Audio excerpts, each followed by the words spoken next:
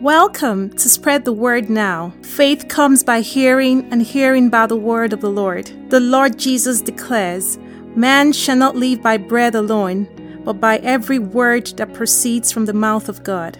It is my earnest prayer that as you receive the ever-living word, the brokenhearted will be healed, there will be liberty to the oppressed, recovery of sight to the spiritually blind, in the name of the Lord Jesus. I pray that the words you hear will not be persuasive words of man's wisdom, but in demonstration of the Spirit and of power, so that your faith will not be in the wisdom of man, but in the power of God. Hello everybody, thank you so much for joining us today. My name is Kenny, and the God laid a word in my spirit. It's a simple two-word title, Light Be. Father, we give this all over to you. Take charge of this atmosphere, and everyone listening to us, thank you for illumination and revelation comes their path in Jesus' name. Amen. So the book of Genesis chapter 1 verse 1 to 5, you probably would have heard of the book of beginnings. That's Genesis. I'm reading from the Amplified Version. It says, "In the beginning, God prepared, formed, and fashioned, and created the heavens and the earth. And the earth was without form and an empty waste, and darkness was upon the very great deep. The Spirit of the Lord was moving, hovering, brooding over the face of the waters. And God said," that's going to be our emphasis today, verse 3. "And God said, let there be light, and there was light.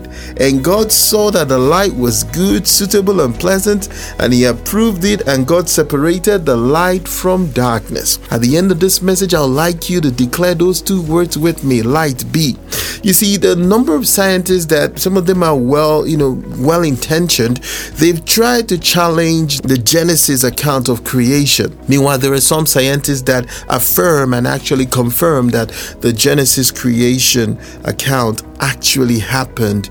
And there is a theory out there in the scientific world called the Big Bang Theory.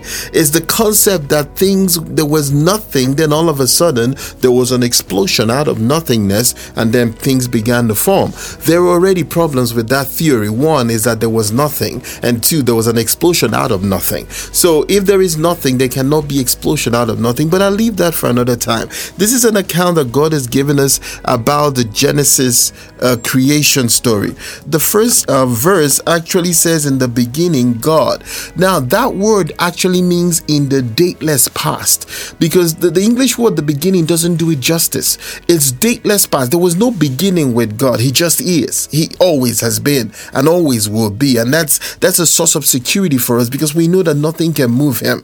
Nothing can shake Him. So maybe you're listening to us today. I want to encourage you that He that sits on the throne, He neither sleeps nor slumbers. Nobody can remove Him from the throne. He was not elected, so you cannot dispose Him. He was not on the mandate of man. No, He is God all by Himself. So be encouraged that our God does not sleep, He does not slumber. Now the word says, if I'm going to read it in the original Hebrew, it actually says, "In the dateless past, Elohim, bara." So it means in the dateless past, Elohim, which is the plural name for God, and we believe in ministry and in life that there is the Trinity. So to speak, in the beginning, the Trinity bara the heavens and the earth. Bara is a word that means to create out of nothing. I'm going somewhere with this. God created out of nothing. God bara the earth. Now, verse 2 says, "Then the earth was without form and void." Some translation says, "And the earth was without form and void." But I don't want to take you into a theological class today, but that word "and the earth" actually should have been "the earth became without form and void." So there was something that happened between Genesis 1 verse 1 and Genesis 1 verse 2 that made the earth that God created in verse 1 to become without form and void in verse 2. Now, some people call it the gap theory. That is not the emphasis for today, but the emphasis is this, that God created something and then something happened and it became without form and void. So what we talk about Genesis creation story technically is a Genesis recreation story. Because that word bara in the beginning of the first verse in Genesis 1, when you go down to the rest of the creation, it is replaced by a different Hebrew word called asa, which is to reconstruct. So after the original creation, God had to reconstruct the earth. There's a reason why I'm saying all of this. Please go with us. God had to reconstruct the earth. So when we get to verse 3, and God said, let there be light, the Bible says there was light. But if you read that, you just say, all I have to do is just to declare, yes, but there is something else. The preceding verse 2 said that the Spirit of the Lord was hovering over the waters. There was a conditioning process by the Holy Spirit before the declaration of the word came and before light came. So the word to hover is actually a word that speaks of brooding. Like if you think of a chicken, chicks and a hen, the hen with her chicks, that is the concept there. Is the picture of the Holy Spirit brooding over the waters, kind of like incubating. Another translation calls it fluttering. He's fluttering. It's a stirring. So maybe you're listening to us today and the Spirit of God is stirring your heart. He's telling you, come on back to me. Yes, I created you the way I wanted you to be, but something has happened along the way and you have fallen off. You have missed the mark. But the Spirit of the Lord through this message is stirring your heart, telling you there is a reconstruction that can still happen in your destiny. There is a recreation that can still happen in your destiny. That is what we call the recreation, the new creation birth that we all have experienced by His mercies, which is that God made a new man out of us, a new person out of us because we gave our lives to Jesus. So you see, God made it in such a way that even though earth was without form and void, God came in to recreate us. It is a story of redemption. You see, that means God can still redeem you no matter where you've been, no matter how far you think you've fallen, He can still restore you. Now, verse 3 says, and God said, let there be light. Now, I have a slight problem with English language. One of the problems I have is that it's a wonderful language. It's easy to learn, but it's not very heavy. The Hebrew language is a little bit heavier than the English. The Greek is a little bit more stylistically assigned than the English. But the English is a perfect language to speak. Now, but the problem with the translation from Hebrew to English is that some words are missed. So when the scripture says, and God said, let there be light, it's not exactly how He said it. What God said was light be. You see, when you read let there be light, it sounds like Elohim was negotiating with somebody. But you see, there is none greater than Him. So when He said, He made a declaration, He wasn't negotiating.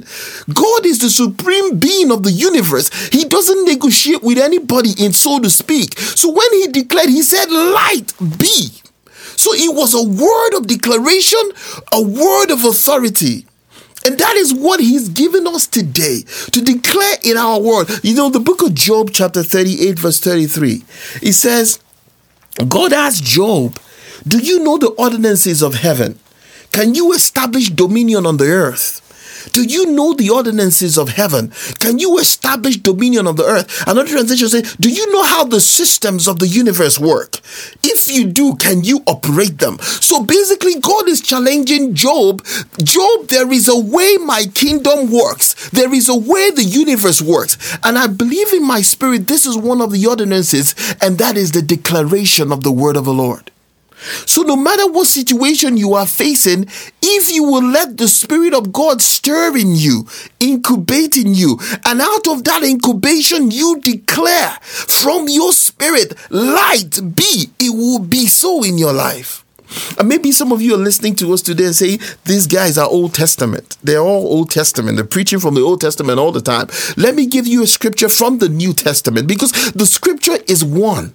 The scripture is one book. Whether it's old or new, it is one book. So the book of John chapter 1 verse 1 to 5, the Bible says in the beginning, you see, in the beginning again. Now it's also translated in the Greek to be in the dateless past. So John chapter 1 verse 1, in the dateless past, in the beginning, before all time, was the Word.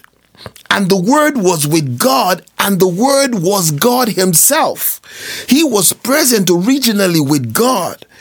All things were made and came into existence through him, and without him was not one thing even made that came into being.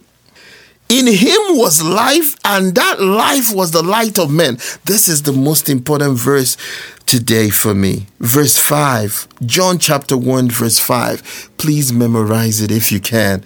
And the light shines on in darkness, for the darkness has never overpowered it.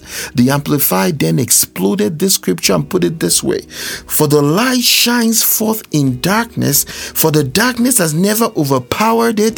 The darkness has never put it out. The darkness has never absorbed it. The darkness has never appropriated it or been unreceptive to it. Let me read it again.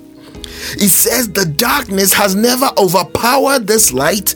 The darkness has never put out this light. The darkness can never absorb this light. The darkness can never appropriate this light. The darkness can never be unreceptive to this light. So I want you to declare in your spirit, in your deed, in your study, wherever you're listening to us, over your situation, light be. Let the light of God shine over every situation in my life. And maybe you have a grandson or a son or a daughter or a granddaughter that maybe started up in the faith and has veered off. I want you to use this scripture to pray for them. For the word of God says that the light shines in darkness and darkness can never absorb it. That means if that child was raised in a Christian home, the light of God in him will never be absorbed by the darkness and the light. Declare this over your children, declare this over your grandchildren, declare this over your nieces and nephews. If they ever have heard the word of the Lord, or they were raised in a Christian home, or they were formerly in the faith, declare over them as you pray for them diligently. Declare over them that the darkness will never absorb the light of the Lord that is in their lives in the name of Jesus. I want to encourage you today. There are ordinances in heaven. There is a way this system works. The last scripture I want to read is Hebrews 11 verse 3. For we understand, by faith, we understand that the worlds, the successive ages were framed by the word of the Lord, so that what we see was not made out of things which were visible. So basically saying that this world we live in was framed by the word of the Lord. If our world was framed by the word of the Lord, your world can also be framed by the word of the Lord. So when we say light be, what we are saying in essence is let the word of the Lord so shine in your life that it begins to redesign your life. It begins to beautify your life, but you have to apply that word. And maybe you're listening to us today and you don't yet know him as Lord and Savior, and you're wondering what is he even talking about, the light that will shine. You see, there was once a man that came to earth. We know him as Jesus Christ, but he was from the beginning. He was known as the Word. He's still known as the Word, but he became flesh and died for you and me. He said that if we will receive him, we will become sons of God. That means if we receive him, we'll have the same ability that he has, because he imputes his righteousness on us. It's so simple to receive him as your Lord and Savior. All you need to do is to ask the Lord to come into your heart and be your Lord and Savior. It will be my honor and privilege to lead you to know him, so that that light will shine in your life, so that you too can declare, light be in my situation. So Father, I just want you to pray with me. Come into my heart and be my Lord and Savior. I confess my sins. I give you my life for the rest of my days. I receive you now as my Lord and Savior. In Jesus' name. If you prayed that prayer, get in touch with us. We have material we'd like to send to you, and begin to declare this scripture. Begin to declare this word. Let the light of the Lord, of the word of the Lord, shine over my life. Light be in Jesus' name. God bless you, and thank you for being with us today. You've been listening to a message from Spread the Word Global Ministries, Red Deer. If you'd like more information, you can contact us at info@spreadthewordglobalministries.org or info@spreadthewordnow.org or through our website at www.spreadthewordglobalministries.org. Our phone number is 587-377-7745. Thank you. Bye for now.